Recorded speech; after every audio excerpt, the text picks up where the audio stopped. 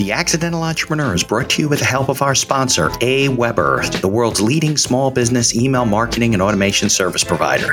Since 1998, AWeber has helped more than 1 million small businesses and entrepreneurs through its suite of web-based email marketing, automation tools, and education. AWeber, the best option when it comes to marketing your business. The podcast is also brought to you by the Alternative Board. Since 1989, the Alternative Board, or TAB, has been one of the leading peer advisory and business coaching organizations for independent business owners and CEOs across the world. By facilitating peer advisory boards, private one-on-one coaching, and strategic planning services, TAB helps business owners improve their businesses in ways that change their lives. And be sure to check out our affiliate sponsor, One of One Productions, the New Jersey-based podcast studio that produces and edits both audio and video podcasts. They sell equipment for the avid podcaster and have even created a guesting kit exclusively for our listeners. And be sure to support the podcast by ordering some logo merchandise from our online store. Listen to all of our sponsors' commercials later in this episode and follow their links in the show notes to learn more about their products and services. So I looked for particular types of projects, right? Number one, things that had hard assets I really liked. So Okay. real estate projects. Yeah, real estate projects. Generally what would happen is someone will come to me if they have an idea, but they don't have all of the pieces or they don't have all of the relationships to make it work. And they needed me to come up with an out-of-the-box solution. Okay. I understand. And when I rebuilt the third time, I actually stuck with the same model and built other ideations around it. Just keeping things in your name. Keeping things in my name this time. But to give you an idea of the kind of thing that I did sort of later when we kind of kept it more pay me a retainer and give me a fees. Yeah. Was there's a guy called Andy, and we had a referral partner that would bring us clients. He was a financial advisor in Kent. Okay. And Andy had a scaffolding business. Yeah. He had an investment property. He had his primary residence, but he had no experience as a real estate developer. But he came upon an opportunity to buy a piece of land and to develop this piece of land out. And he was pretty sure he could make some money on this. But the bank wouldn't give him any money because he had no credibility. He had no credibility. Right. So Tony brings Andy along to me. And this is what I did. This is the kind of this example always gives like a flavor of how I would solve problems. Good. Perfect. So the first thing that we did was we got a bridge loan to purchase the land. Okay. We cross-collateralized the equity in his investment property to cover for the deposit. So we got That he already had. down. Yes, in his investment property. Okay. I then got a development lender to, we had one more piece as well. There was a shortfall. I got an asset loan on the metal in his scaffolding business to plug the last piece of the gap. Like a loan on inventory is not the right word. On equipment, basically. Yes, that was an equipment loan. It's Right. basically like an equipment loan. So I Okay. got those pieces. And then I had, there's a couple of lenders in the UK that will give you development funding so long as you own the site. They'll give you 70% of the GDP, of the gross finished value of the development, so long as you own the land. And right. so The that's what we did. construction loan. Right. Yeah, Sure. so we got him a construction loan. So Right. we got him the whole deal, no money down apart from the fees that he paid me. And then I got kickbacks on the asset loan. I got kickback on the bridge loan. I got kickback Right, you made money on the finance, deals, right? I got kickback on everything. All right. Hello and welcome to another episode of the podcast. Always another great guest. You're going to meet Daniel in a minute. He is a successful entrepreneur, as always, a best-selling author, and a buddy of mine who's a podcast host. So I always love having guys on who are podcast hosts. So we live in the same world. If you are listening on your favorite directory, be sure to leave us a 5-star review if you can. You can't do it on all the directories, but wherever you're listening, hopefully you can. If you're watching us on YouTube, be sure to subscribe, hit the like button, ring some bells and whistles, whatever it takes to support the podcast so we can keep bringing great guests like we have today. So let's get on with the show.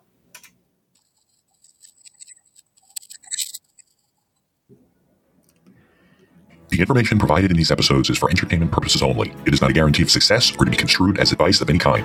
You should always seek advice from local licensed professionals before making any decisions. The dictionary defines an entrepreneur as a person who organizes and manages any enterprise, especially a business, usually with considerable initiative and risk. People often start a business without much choice, perhaps due to a job loss or just being dissatisfied at work, and they come up with an idea they just know can be successful. They become entrepreneurs by accident. That is to say, their success or failure happens by accident, not with intention. My name is Mitch Beinhacker. I'm a corporate attorney and a business advisor. You're listening to The Accidental Entrepreneur, my podcast about how to achieve success on purpose, not by accident. Join me along with our monthly guests, where we share our knowledge and help you get a hold of your business. And now on to today's episode. Hey, I'm Daniel Mangena, speaker, author, entrepreneur, podcaster. Really excited to spend some time with Mitch today talking about alignment, about Money DNA, and overall how you can live a more abundant, joyful, purpose-driven life. All right. So, Daniel, thanks for your patience as you help me not have to edit my videos so we can play that while we're talking. And, Daniel, your last name's Mangena? Yes, it's Mangena, yeah. Mangena, got it. Okay, cool. So I appreciate you coming on. I can't for the life of me figure out how we connected. Maybe through a booking agency, maybe, something like that. Either. Yeah, maybe. Yeah. But you got a great background and everything. So maybe we can start with, your background in entrepreneurship, because I know you have a lot of success, especially when you were young and you kind of evolved into what you're doing now to share, to help other people like I'm doing and everybody's doing. So maybe you can go back with that type of stuff. Sure thing. And I'd also like to caveat that a lot of success and also a lot of failure, which is supported me being able to help other people. Right? Yeah. I was watching a clip yesterday, I think it was Neil Donald Walsh, that basically said, you can't have the things that you don't want in the space of the things that you do want, or the things that you do want couldn't be there, because everything has to be in balance. Right. And so I agree we can't with that 100%. have success without failure. And we can't have because you don't learn. Even if you succeed to start, you're just waiting for something to go wrong because you're not learning anything. You learn more from the failures. It's just, you're right. It's the yin and yang, the whole type of thing. Agreed. But I've actually always pretty much been an entrepreneur. I remember I was the car washing kid. I was the breakfast in bed kid. I was, when we're going on holiday, going to the flea market and see what I can bring back to sell for a profit kid. I had a tuck shop at high school kid. Didn't finish university, did a year, went off to go and start a business kid. And unfortunately, I didn't have any small failures on that journey. It was kind of like big ones. all the way to millionaire, and then lost it. And then rebounded. Really? You got all the way up there. All the way up without any real knockbacks. And then lost it. And then lost it. That was when I was 19, 20. Okay. Then, what was the business? Was it just multiple things? Or Yeah, multiple things. I kind of basically had a little conglomerate. I was importing and exporting. I discovered trade finance back then, which ended up being the backbone to the consulting that I did after that, really up until today. And used trade finance to do like shipping containers of orange juice and containers of coffee beans and stuff. And how old were you at this point? 19, 20. Oh, you're young. And where were you? Were you in the States or were you? No, I was in London. Born and raised in East London. Yeah, born and raised in East London. Unfortunately, didn't have any of the licenses that I needed for 90% of the business activities. So that was quickly seized and gone. But I was unfazed. I was unfazed by that. And doggedly went off and sort of created again. And within about a year and a half, I was a millionaire again. But the second time, everything got stolen because I tried to be clever and put everything in different people's names because, I'm going to put it to avoid tax planning. Let's call it right.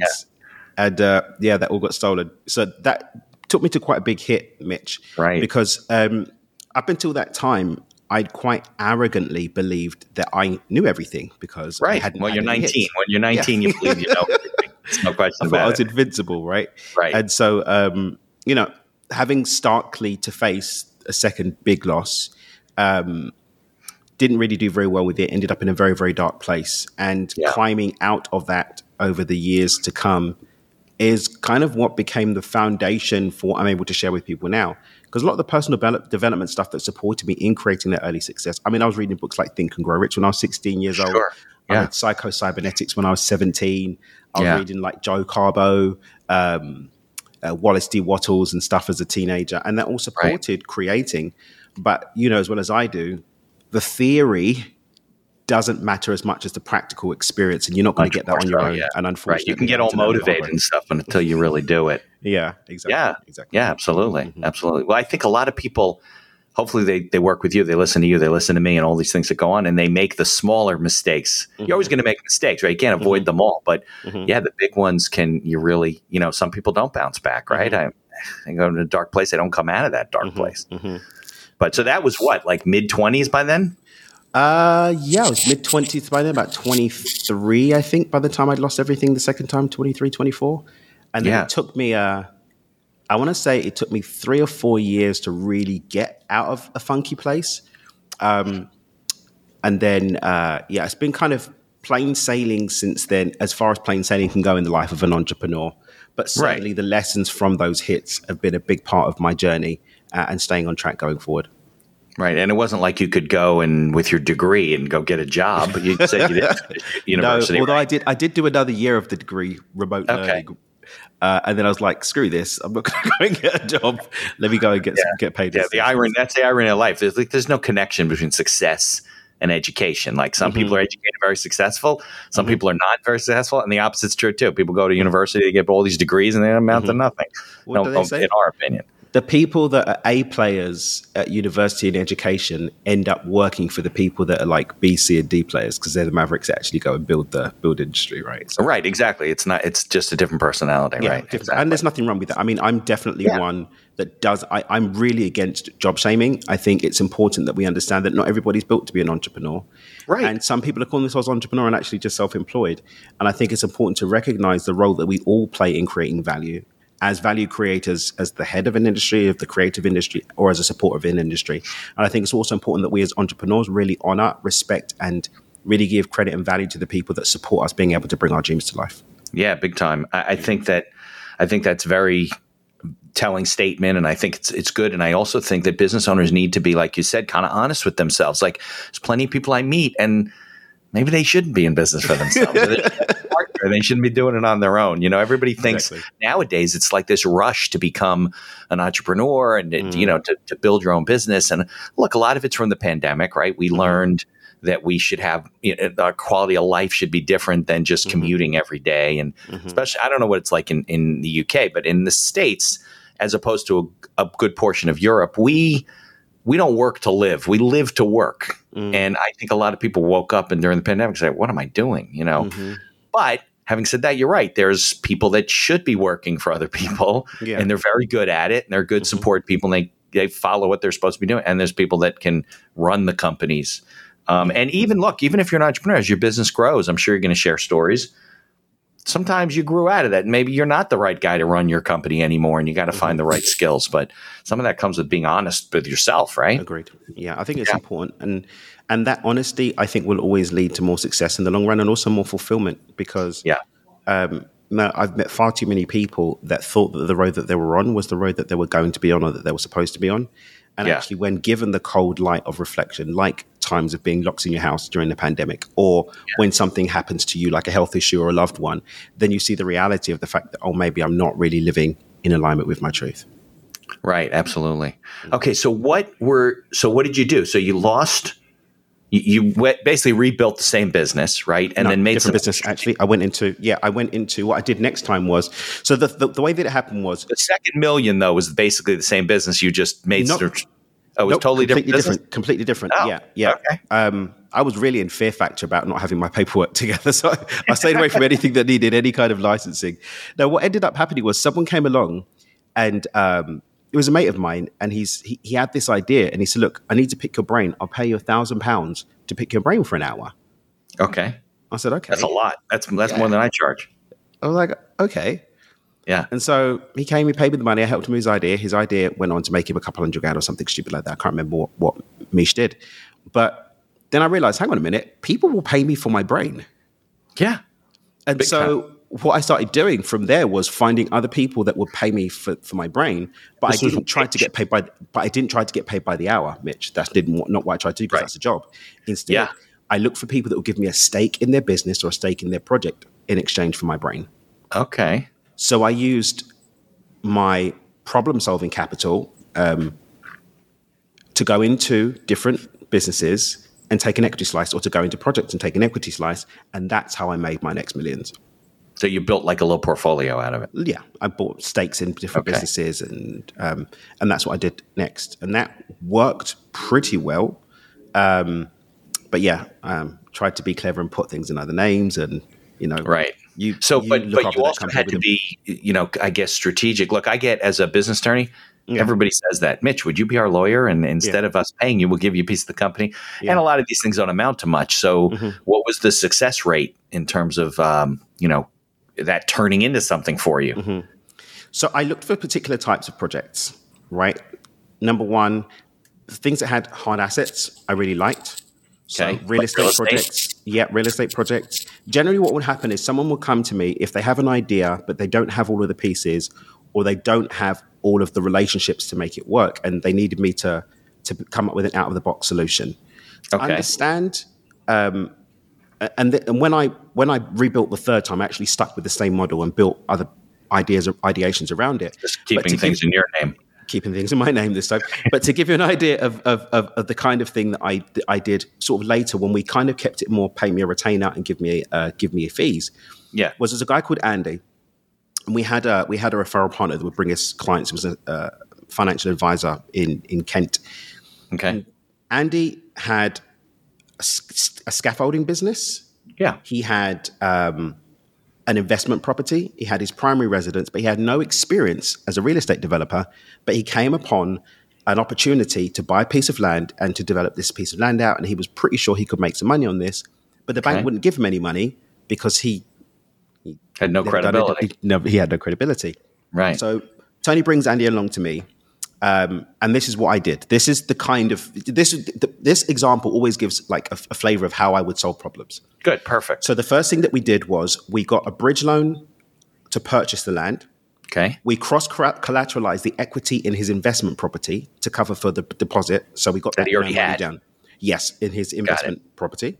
Okay. I then got a development lender to, we had one more piece as well. There was a shortfall. I got an asset loan on the metal in his scaffolding business to plug the last piece of the gap. Like a loan on inventory is not the right word. On equipment, basically. Yes, that was an equipment loan. It's basically like an equipment loan.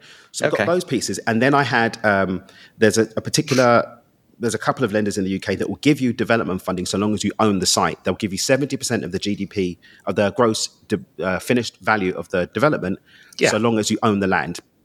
And right, so the that's construction loan. Right, yeah, sure. so we got him a construction loan. So we got him the whole deal, no money down apart from the fees that he paid me. And then I got kickbacks on the asset loan. I got kickback on the bridge loan. I got kickback you made money on the finance. deals, right? I got kickback on everything.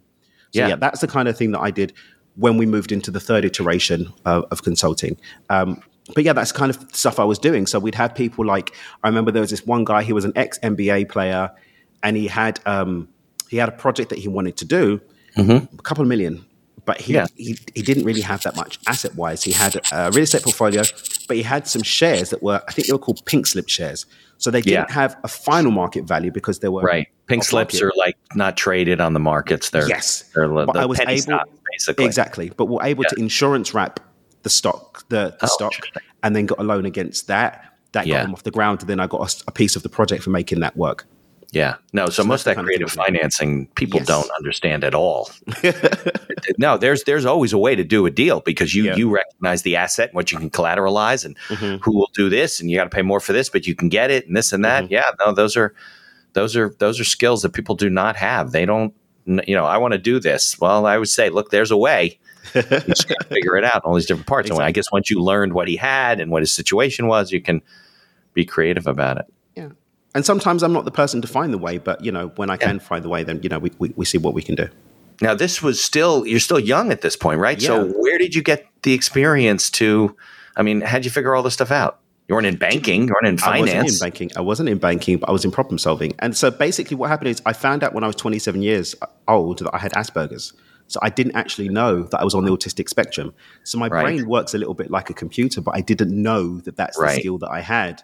But that skill was coming out sort of accidentally from an early age. Yeah, because then you're getting really focused on one particular thing, and then yeah. Well, superpower, right? There we go.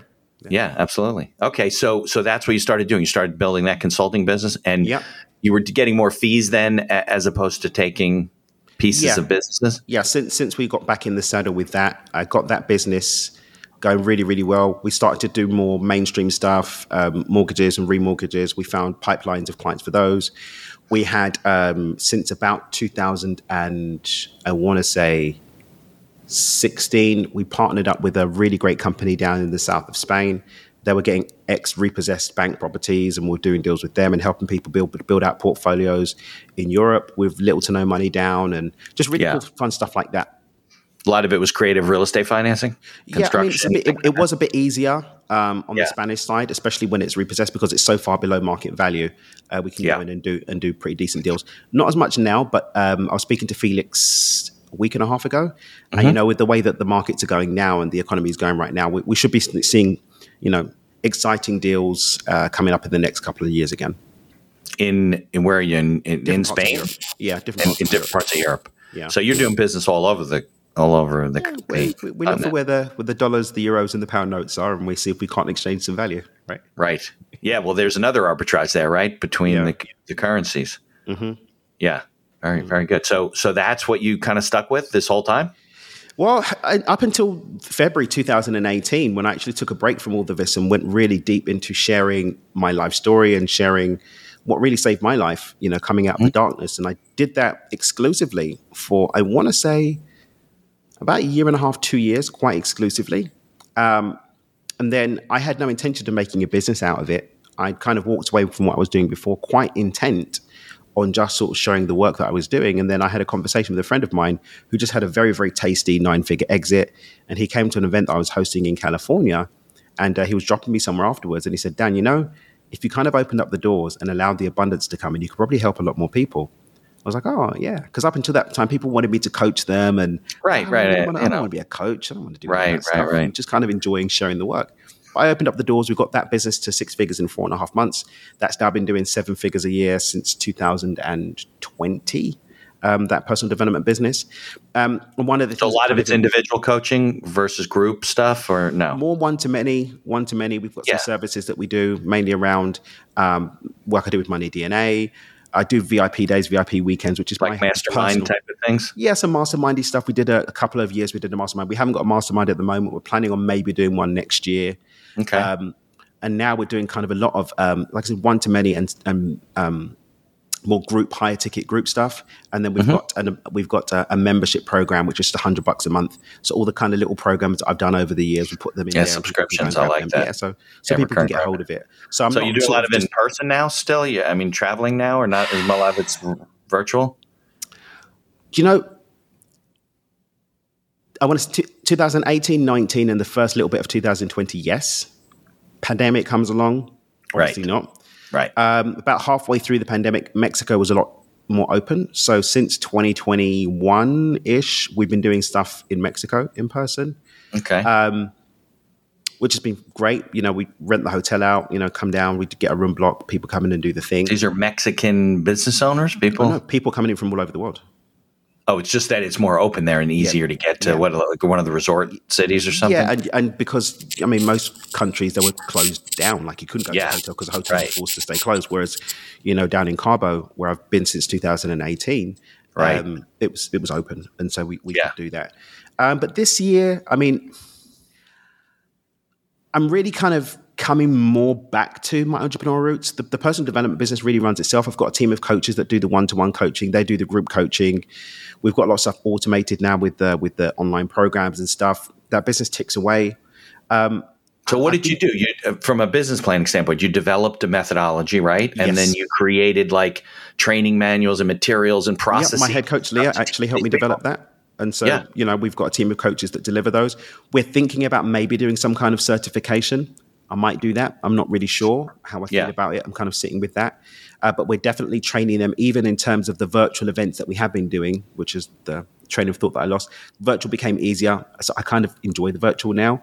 Well, you also access other people that can't necessarily travel, and they can learn from you and bigger audience, broader group. And technology is great now. There's some great studios. I'm in Dubai right now. There's some great technology you can do now with studios. We can even see the people, like big chunks of people on larger screen and stuff. I know. There's great technological support. So I may continue doing that. We'll see. We've got one sold out retreat that we've got for the back end of this year in October. That's a private retreat for people that have been to our work before. Other than that, I don't really have much plan that I'm going to be doing this year. Potentially working on another book, in talks with a quite a big publisher to do another book. So I'm kind of leaning back into entrepreneurship a little bit more now. I've been doing more stuff with the real estate. We're working on a project. My family's got a gold brokerage business that does very well. I've been gold, like gold. Yeah, physical gold, precious metal. Yeah, yeah. So basically, the whole premise behind that business is, if you're a small scale miner or an aggregator in a developing country. Okay. You can either try and convince people to come to your country to give you cash, which they're probably not because they're scared. Nobody wants to go to the jungles of Guinea and hope that they're going to get out with their cash. With a bag of cash through the jungle, right? Right. I can imagine. Or you bring it to us here in Dubai, and we'll meet you at the airport with a secure courier. We'll take you directly to a refinery. We'll get it refined out.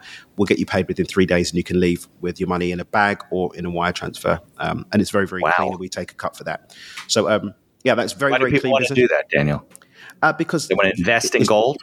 No, they want to get rid of their gold, but they want somewhere safe to do it. So many times people have been told, I've seen this in the past as well. People that have come to us, like my cousin lived in, we had one guy from Tanzania, and he had a little mining operation. He was producing, 5-6 kilos every month of gold. And his cousin told him to come to London and said, "Oh yeah, come to London with the gold, and I'll take you somewhere to sell it." They were going. His cousin didn't have anywhere. He was just trying to chance it and go into gold dealers on the street and say, "Will you buy my gold?" And they was like, "I'm not going to just buy your gold. What is this?" They don't do that, right? It's just it's ridiculous. Just nuggets, not even refined, not even in door glass. They don't even.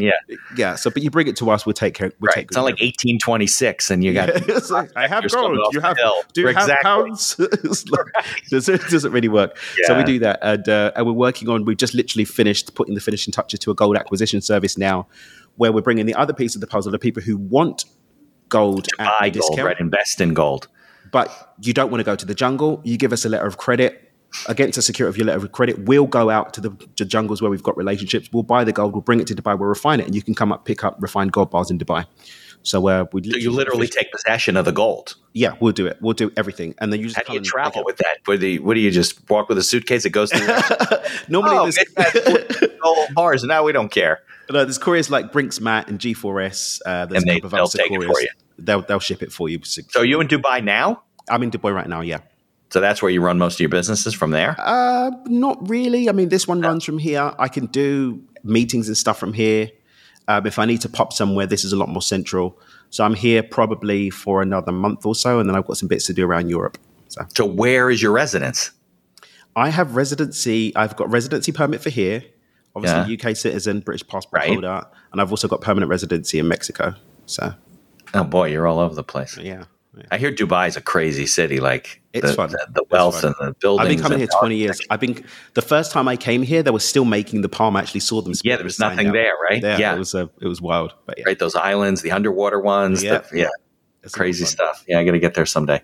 All right, so so you're a real entrepreneur. You got all kinds of things going on. I wanted to make a comment before. What was it? Oh. I think that a lot of people that have personal service businesses, right, where they're consultants or they're advisors or whatever, I don't think that they see, hey, I could equip this business so it can be actually a business and not just me. And you obviously saw that very early on and probably worked very hard to build out the system so you don't have to be the guy, right, who has to go to every event and talk to everybody. And, you're on the video screen and everybody wants to see Tony Robbins, but very few people get to work with him. I've got the million. But, I think the difference between me and maybe a lot of people that have done that is, especially with consultants, normally, if you think about it, consultants normally have come from the professional arena and then they look to leverage their skills and experience into consulting. Right. Or they come from a public service job or whatever, then they go and work and do some consulting. Very few people come at it as an entrepreneur. I didn't come wanting to be a coach or a consultant. I was an entrepreneur that this was, and initially it was a way for me to get paid, right? And so I took entrepreneurial experience and entrepreneurial skills and used this as a medium to exchange value to create my money versus I have a job mentality. Let me make a new job with that same mentality. Well, that's what I think it is. It's a mentality. If I'm coming out of corporate for 40 years, I have a lot of experience, but I can take that experience and create intellectual capital and property and use that and start people working. People have done it. It just doesn't happen very often. And these guys end up, what do you do in 20 years if you're now a consultant solo. There's no exit strategy, right? And that's when I'm working with people, especially people that they do come and do like a VIP day or VIP weekend with me, and we're remapping their business and getting them to where they want to go.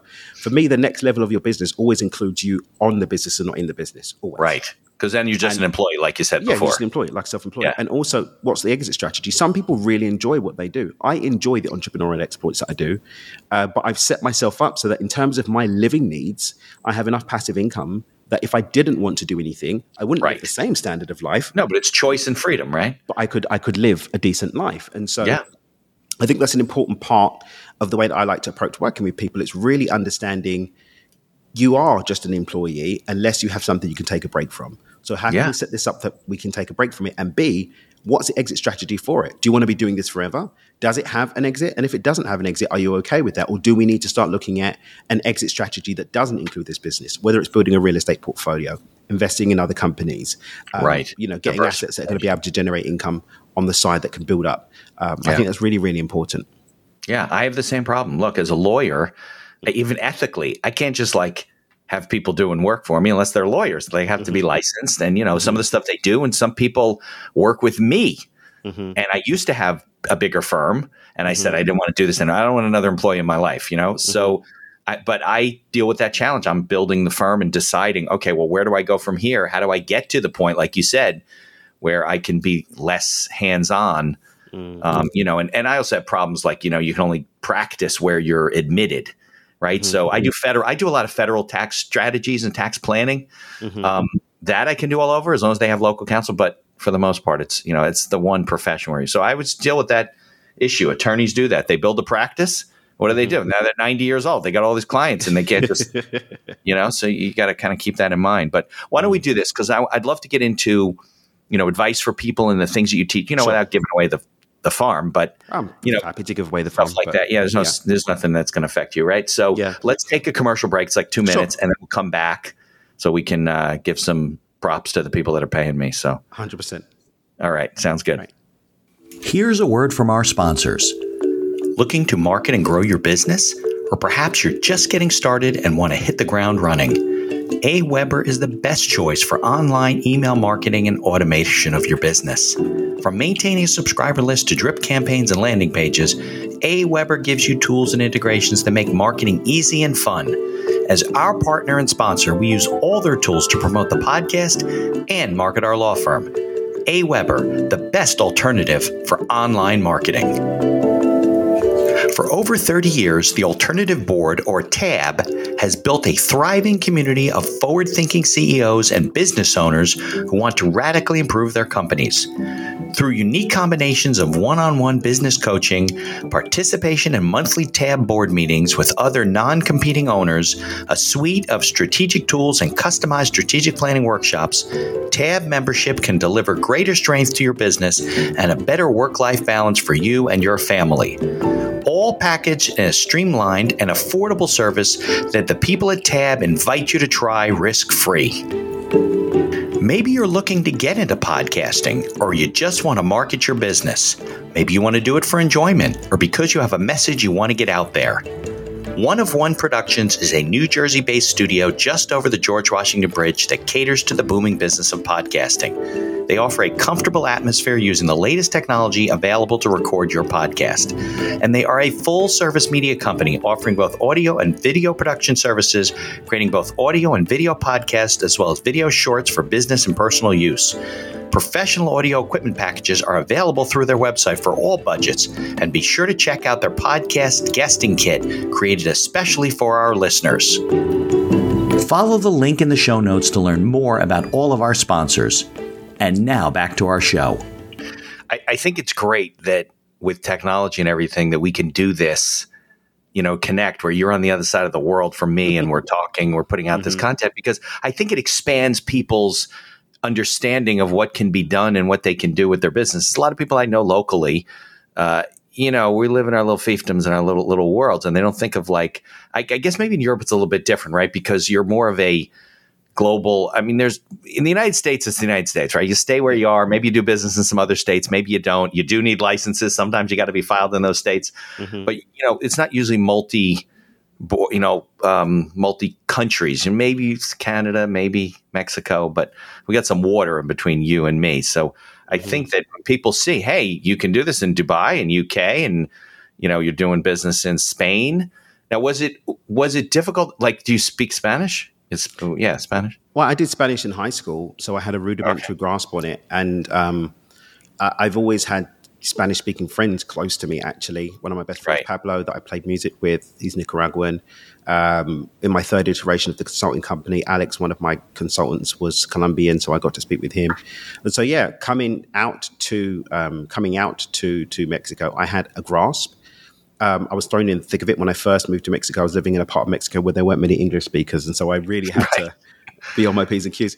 But Cabo's a lot easier because a lot of people speak English, because it's more of a resort community. Yeah, it's more of a. Well, what about in Spain though? You said you were doing real estate work, right? Yeah, wasn't all the stuff in Spanish? But Felix is fluent. My partner. So you had him as your partner, right? So Felix is fluent, and southern Spain has got quite a large expat community from the UK, and so there is provision enough to get by. You can get by if you don't speak Spanish, to be honest. Yeah, because I have some clients that have said to me, we're doing, let's say, a deal, and they said, oh, the guy's putting up collateral. Let's say it's a private mortgage or a lending deal, right? The guy's putting up collateral. He's got property in Italy. What do you think of this? I go, I don't even know if this is real. It's Italian. You better get – and it turned out it was fake. It wasn't fake. It was like an old deed. And it had been transferred several times to other people. Well, I had to get, you get to call a title company. They don't know Italian. So I had to find an attorney and get it translated in the whole thing. And it could be crazy dealing with, other languages. That's important. I mean, much to your point there, Mitch, is really important to have local intelligence, right? Really important to have local intelligence. I think far too often people jump at opportunities and don't take the advice of others. We were speaking before about failures. I think one of the greatest gifts that came to me after losing everything, building up this time around, I think one of the things that's kept me without having to need a big failure of my own is because I'm so diligent now. I've learned humility and learning from the mistakes of others, whether that's remotely, like people can learn from my mistakes, listen to this podcast, be like, hey, let me make sure before I go into this enterprise that I know what the local landscape is and what the legal requirements are so I can have my paperwork together so it doesn't get taken. Right? Yep. Let me get a lawyer to make sure that any paperwork that I do have where something's entrusted with someone else is taken care of, and that's locked tight. So people don't have to have that big loss. Let me make sure if I'm doing business in another country, I understand whether the deed is real or not. Yeah, because you don't know what you don't know. Exactly. But I think that's a really important lesson for not just in entrepreneurship, but in life. That local intelligence. Be open to listen. One of the biggest things for me now is investing in personal development, investing in mentorship. For yourself, you mean? For me, 100%. Of course. I spend 6 figures a year, multiple 6 figures a year. Yeah, all the guys that do what you do always invest more in personal development than anybody that I know. But the path that I've gone on and, the hits that I've taken that have come from really not having that, it's really encouraged me to see that that's been a big part of my growth and thriving, really. Yeah, and ultimately your success. All right, good. So I'm excited. So let's talk about the stuff you're doing now, the things you see that people do wrong or right, and all the advice you give and how you do bring, because we're really talking about abundance today, right? And the whole, what's the word? I believe in like positive energy and, attraction, right? That's the word I'm thinking of, right? Yeah. You attract negative things. You're worried about stuff. You attract them anyway. Exactly. You want to keep them away, you attract it. So how do you do the whole abundance thing? So I'll let you take it over from there. Well, I think for me, so when I define abundance, what I'm really talking about is the idea that we move through different stages in our life in terms of our resources, mentally, physically, and emotionally. That's not just money. That's your energy, your time, your life force, your health, vitality. And so I believe the bottom of that is scarcity. I don't have the mental, physical, and emotional capacity to live life on my own terms. That could mean that I'm making a lot of money, but it's costing me burnout. It's costing me relationships. It's costing me time. I've got all the money in the bank, but I've got no time to enjoy it. I've got no quality of life to enjoy it with. Right. Then we move into stability, where my needs are met by my resources mentally, physically, and emotionally, but it requires an exchange of time and energy in order to do so. So that could mean that my incomings meet my outgoings. I've got enough time to do my hobbies and so on and so forth, but only if I keep working. Right. Once the system stops, you're in trouble. Then you're in trouble. Right. Which is what a lot of quote unquote entrepreneurs have. That's a lot of we live our life. Yeah. It's lifestyle, right? Yeah. Then we move into freedom, where I've got that same ability, but it doesn't require my time and energy in order to do so. So that could mean that your business operates mostly by itself. You still need to be on top of finger on the button. Even if you are completely passive, you should still be checking your financial statements. You still Right. You can't just walk away and close your eyes. Right. That's ridiculous. The worst things happen. Definitely worst thing to do. And then we move on to abundance, which is where my needs are met, but there's also overflow without me, so that I can be of contribution without thinking about my needs not being met. So that could mean that if I want to dedicate some time to my favorite charity or to spend time with the kids or with family members, I can do that without worrying about whether my things are going to be taken care of. If I want to give my energy or life force to help a friend or to help someone in need, I can do so without wondering if I'm going to have enough energy for myself too.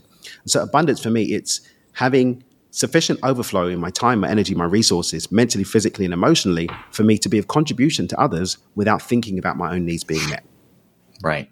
I find when you give back, it's like a pay it forward type of thing. You get 100%. Back. It's just the way 100%. It is. I think people that don't do that are short-sighted. They just don't 100%. Get it. Yeah, the more you give, the more you get back. The more you get. And I think that's one of the fastest ways forward as well. And even when you look at business and entrepreneurship, if everyone that's got big enough, you go and look at the top list, the top richest people in the world, even if you don't like them, they are that rich because they've given away enough in value to others that they can receive back monetarily. Right. Walmart revolutionized the way that we do grocery shopping. Microsoft revolutionized the way that we use computers. People like Warren Buffett have done that on a micro scale across multiple companies, growing the value within those companies, creating jobs, contributing to local economies, and so on and so forth. They've all done that. And that's how we win. I think you win by pouring into others with value. And the people that win and sleep well at night are the ones that pour more out in value than they're expecting back monetarily. Okay. So I'm listening, right? I'm an entrepreneur. Maybe I'm, like you said, like a lot of people, you're just paying your bills. Mm-hmm. And if it stops tomorrow, like you can't work, you don't have a lot of runway. Mm-hmm. How do you get started? Mentally, I guess it's important, but. Yeah, I think one of the things I always encourage people to do, first and foremost, is start to look at where can I trim off time and energy that's going into things that aren't even doing anything anyway. So what I mean by that is do an audit of your activities, track your activities for a week and ask yourself. Time management, we're talking. Not even time management. Just look at your activities and ask yourself, which of these activities are actually contributing to the goals that I have for my business? Which is just a waste of your time. What's a waste of my time? Like what's increasing my sales or may bringing in the sales, right? Right. What's supporting the delivery of services or products to my clients? What's going to empower me to be able to improve and stay ahead of the game? And then, because immediately, if we want to, the thing that keeps the lights on is money, right? So unfortunately, what isn't directly supporting bringing money in? And then as you start looking at those activities that are actually working, drop the ones that don't, and then go to the ones that are working and say, which ones do I have to do? Because at first, there's going to be stuff that you have to do. But at first, there's going to be some things that you can probably outsource. Okay, I don't need to do that. I don't need to do that. I don't need to do that. Like that still needs to be done, but I don't have to do it. I don't have to do it. Yeah, people feel as entrepreneurs they got to do everything, right? I mean, they're just like, I have to do that. Oh, it's easier if I just do it. Nah, probably not. Probably not. And you're probably not even doing the best. I mean, one of the things I see as well is people from a place of scarcity and fear of not having the resources to pay people try and do everything themselves. And actually, I heard this verse from my sister, but I don't remember where she heard it. But she said, if you haven't got enough time to do it twice, you haven't got enough time to keep getting it wrong. So take the time to just get it done properly the first time. Right. You have to take it half the time. Right. And that might mean giving it to somebody else. And so, a great misconception is it's more expensive to hire people. Actually, probably more expensive for you to be wasting time learning to do something. Correct. And what I always encourage people to do, work out how much your time is worth. If you look at how much you optimally working, how much you are worth an hour in terms of the revenue that comes into your business based on your direct interaction, you'll get a price per hour. And it's normally a lot higher than you think it is. And then you just make sure anything that I can hire someone else to do that's less than that. Yeah, don't do $20 an hour work when you should be doing $200 an hour work. Exactly. And then guess what? If you're getting rid of all the $20 an hour work, you've got more hours to go and make those $200. Right. Absolutely. And also you get the scale and leverage of more things being done in the same period of time. So I've got about 20-something members in our team that do different activities, and I like to specialize people into specific activities. Yeah. And that means that every hour, I have the potential for 20 hours of work being done. Right. That means I can get 20 times the things done in a week. Right. And it doesn't cost you 20 times your time. No. Not even. No, there's absolutely And not. actually, there's a scale and leverage of revenue if you're directly making sure that everything that you are paying people to do is leading specifically into generating revenue for the business or supporting people that we're already serving, so that they become rock star clients of ours that want to be rock star supporters of ours that want to go and tell other people about the work that we do. And I do that with all my businesses. Yeah, I can't tell you how many business plans I review. So somebody comes to me, they have a business idea, local, small, whatever. I go, all right, well, you got to do the work, right? You got to write a business plan. It doesn't have to be something out of, the university with graphs and charts. It can be one page if you want, but you got to work through those issues. And then they come back to me and they have people that need to work in the business. I go, well, where are you? Well, I'm going to make money on the business. I go, yeah, but if you don't account for yourself and your time, you can never replace yourself because the business can't support to pay you. There's going to be no profits. You got to figure out how much you're going to pay yourself and how much you're going to pay the person that you replace yourself with, or you're never going to get. And then, like you said, you're just employed by a business you also happen to own, and it's a miserable existence. And people miss that. Like maybe there is no profit in the business that you're trying to create, and you don't realize it. Right? Which happens sometimes. Right. And, there's so many times when, people have come to me with a model, they've come to me with a problem that they want to solve. And my sister even did this the other day. Her and her friend, they had what sounded like to them like a genius idea. But, we spent 5 minutes pulling it apart. She's like, yeah, this isn't a very good business idea. I see those all the time, right? Because you give advice. So people want to, Daniel, I have this great idea. We're going to do this and this. And you're like, well, how are you going to do that? And, do you know you need to have a special license to do I tell people that all the time as a lawyer. You can't just be making food out of your house. Like there's board of health that don't let you. Oh, you're going to need a commercial kitchen for that. And it might work, but oh yeah, that's too much work. I don't want to do that. Like it's just crazy. And do you know what's great about that, Mitch, as well, is that those conversations will see who really, really wants it. Yeah. Because for someone to say, I need a commercial kitchen, well, have you gone to see what the options are for you to maybe rent out a commercial kitchen space? Yeah. Right? Or to partner with someone who's already got a commercial kitchen. Yeah. And maybe actually you can save more time by having them and their team do the work and so on and so forth when you focus on your skills. But the person is like, oh, it's going to be a bit of work. Oh, I'm not going to do it. Maybe you should stay in the job then. Exactly. I have a friend who she has a business that's basically a not farm to table. They deliver, like they take in, from the farmers, right? Local grown and stuff. And then they put together these boxes, fresh boxes, whatever. And it's a delivery service, right? So she started this thing out. She asked me for some advice. I said, you better make sure you can do this like out of your house to start. You don't have a warehouse, whatever. And she was able to do it as long as they weren't cooking there. They're packaging and stuff. Now they have a whole, they've grown the business and she's relentless, right? And she was just in love with helping the local farmers. They eventually bought their own land. I think they do farming too. And during pandemic, forget it. The business went through the roof because everybody's home. They wanted to, they couldn't, there were no restaurants buying from these farms. So there was an abundance of stuff for her to sell. Her business has been out of control. But, she took the time to figure out all of the issues because she's dealing with food and, sending it to people's homes and things like that. But she knew it could be done. It was just a question of how to do it. And other people have tried. And like you said, they just don't want to do the thing. This is what somebody told me this a long time ago. Successful people, this must have come from like a speech that was given 100 years ago and somebody's passed it on. Successful people do the things that unsuccessful people are unwilling to do, not unable in most cases, but unwilling to just do. Unwilling to do, and you're right. It does take the right personnel. Maybe you should just get a job. We all need employees. So yeah. And there's no shame in that. And I think when you take the shame factor out of it and realize that being an entrepreneur is not going to be an easy road for you. It's going to be a harder road. You've got to deal with people. You've got to deal with stuff. Yeah. You've got to deal with you got to love it. It's hard work. There's problem solving all the time. Like, especially for people that have got multiple things. Like sometimes I can have like 4 or 5 problems that kick off on the day that have to be met. Of course. With solutions. Right. And you have to be ready to do that. And have the team and the support to be able to do so. Yeah. Well, that's why I think a lot of your system helps because you got to stay on track. Like if you have, like you said, you figured out the things that you should be doing and not doing, and then the fires happen. You got to be able to stay on track, get the things done you want to get done, and still kind of deal with the fires, or else you just the end of the week you'll be like, oh my God, I did nothing. Exactly. I got nothing done this week. I can't as a lawyer. I you hire me, I got to get your work done, even if there are fires that come up and emergencies and everything like that. Exactly. So what's on the slate next? What do you got coming up? You got something coming up? You said in Mexico or something? Yeah, but that we got that one, but we sold that. I was a private. It was kind of like we only invited people that have been to retreats of ours before, because I'm potentially doing this new book, so I'm going to be doing the material from the new book at that retreat.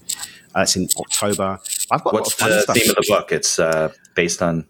I can't really go into details because yeah. we're still getting the proposal together with the publisher right now. Yeah. But it's to do with the subjective nature of reality.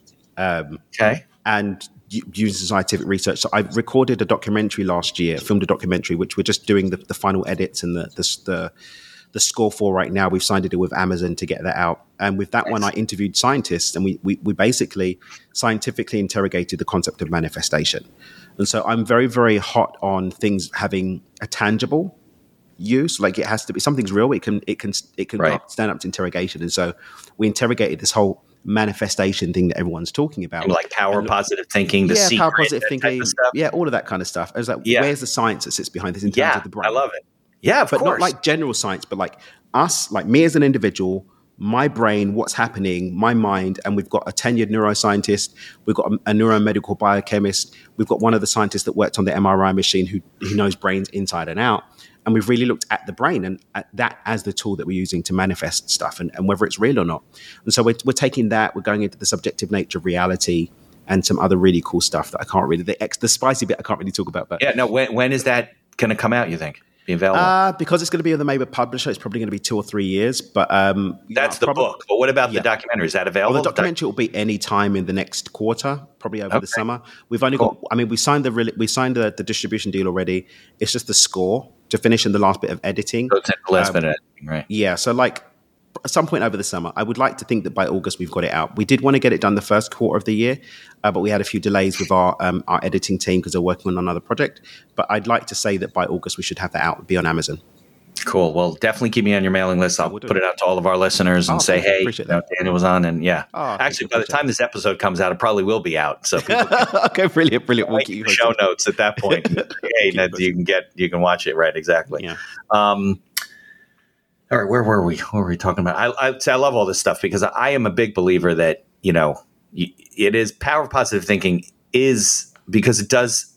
There is chemical things that go on in your brain when you're positive versus negative. There's no question about it. So as I see it all the time, it'll be interesting to see what the video does. So how can, first of all, in terms of people out there listening, right? If they want to interact with your company, with the whole system of, I don't know, signing up and listening, how do they do that? Where in terms of dreamwithdan.com, I like to keep it really simple. Dreamwithdan.com, you can see I've got my podcast links there. I write for Entrepreneur Magazine. You can find, my articles there, or you can, in fact, if you go, you'll learn about your events there too.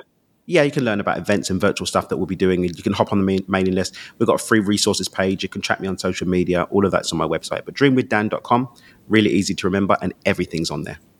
And what you mentioned, there's a subscription service, like $100 a month. What do they get for that? For abundanceuniversity.com. Every single program that I've done pretty much is available on there. Starts at $97 a month. We've got a higher level that comes with the group coaching. I think we've got 1 or 2 sessions a week of group coaching you can go in on. So everything to do with mindset, abundance. My earlier programs like Micro to Millions, it takes you from 0 to million in 14 steps, following our signature step-by-step program. Stuff that we've created around Money DNA, which helps entrepreneurs dial in to their natural flow of abundance. Really cool stuff on there, lots and lots. And I'm adding to it all the time as well. So the reason why I started abundanceuniversity.com really was as we focused as a business more on the higher ticket stuff, I wanted accessible material that people can actually get something from, number one. Right. Personal development businesses, they don't really work on low ticket stuff. And for the team that I have, but those are the people who need the help the most, though. Yeah, exactly. Right. But the team that I've got that enables me to pump out content on every single platform pretty much every day, I can't do that selling $100 programs. Right. It doesn't make sense. You got acquire client. So we stick with the high ticket stuff, but then we've got this, which we don't really do from a profiting perspective. It is really just there to help people, but it doesn't really work unless you're exchanging some value. And so we've got that there available. Right. But I sometimes have ideas for programs. I've got a 30-day program I'm working on at the moment. I'm really excited about 30 Days to Abundance, and I'll make it available on the platform. So rather than needing to go out and do a whole new marketing campaign or any of all the things, I can just chuck it on the platform. So, Give a captive audience a little bit. And the other thing as well is that I'm a member of Jack Cantfield's Transformational Leadership Council and a few other really cool communities. And over this summer, he's a chicken soup guy, right? Yeah, chicken soup guy. Yeah. So yeah, he's a really, really cool cat. But I'm part of a few really cool communities with amazing thought leaders of, the highest caliber. And we're doing some negotiations right now to get some of them to drop some of their entry-level programs into the membership as well. And so we're going to have not just my material, but other people's material that you can use to improve your life for just $100 a month. Very good. All right. Well, people should definitely check it out. We'll put links in the show notes. What about also the podcast that you host? What's going on with that? Yeah, so we've got Do It with Dan, which is kind of like me having cool conversations like this with interesting people. I just have fun with that. And then Beyond Success is really catered towards entrepreneurs.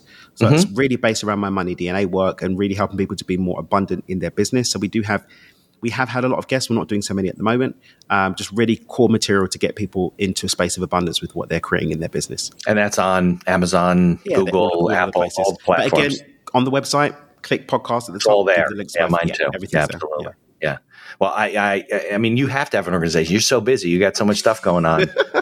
Really, you can never get to the level on your own, just cranking out videos. And the thing is, we're doing this one on a Friday. Ordinarily, I only work Tuesday, Wednesday, Thursday. This is the only work thing I've done today. That's a nice life. Yeah, so Friday 4-day weekend. Self-care. I like that. Yeah. Friday I normally do self-care. Like I head up to the spa. I'm going tomorrow instead. Today I just kind of hung out. And then Mondays I do a lot of personal development. I'll do more reading. I'll do courses. I'll catch up with people that I'm being coached by on a Monday. And then I work Tuesday, Wednesday, Thursday. Yeah. No, look, your week is a choice, right? Mm-hmm. I only really do the podcasting on Friday. I used to be all over the map. People be, can you talk to me here? I don't do that. Mondays, I do the same thing. I do marketing. I do bookkeeping. I keep it open. There's always somebody who needs me. But why can't you control your calendar? Exactly. So I'm sorry, I'm not available, man. I do it this way. But I appreciate coming on, making time for me. And I didn't realize I was really excited. I enjoyed our initial calls. Like, let's do it on the Friday. So all right, cool. Yeah. All right, well, Dan, I can't thank you enough for spending time with me and sharing your ideas. And I hope that people will, definitely reach out to you because you got to change the world one person at a time. I think, right? Yeah, and have fun doing it. Thank you for listening to this episode of The Accidental Entrepreneur. Opening and closing music written and performed by Howie Moscovich and made to order music. For information about Howie and his music services, please follow the link in our show notes. If you like the podcast, please tell others about us. You can find us on Apple Podcasts, on Amazon Music, Spotify, Google Podcasts, and most of the other podcast directories. If you like what you hear, please leave us a 5-star review and feel free to share our episodes on social media. If you have any questions or comments, ideas for the show, or you'd even like to appear as a guest, reach out to us by email at info@beinhackerlaw.com. The Accidental Entrepreneur is hosted by Mitch Beinhacker and produced by Beinhacker Law. If you'd like to learn more about our business and legal services, you can find us on social media or visit our website at beinhackerlaw.com. Thanks for listening, and be sure to subscribe to our feed to be notified of all future episodes.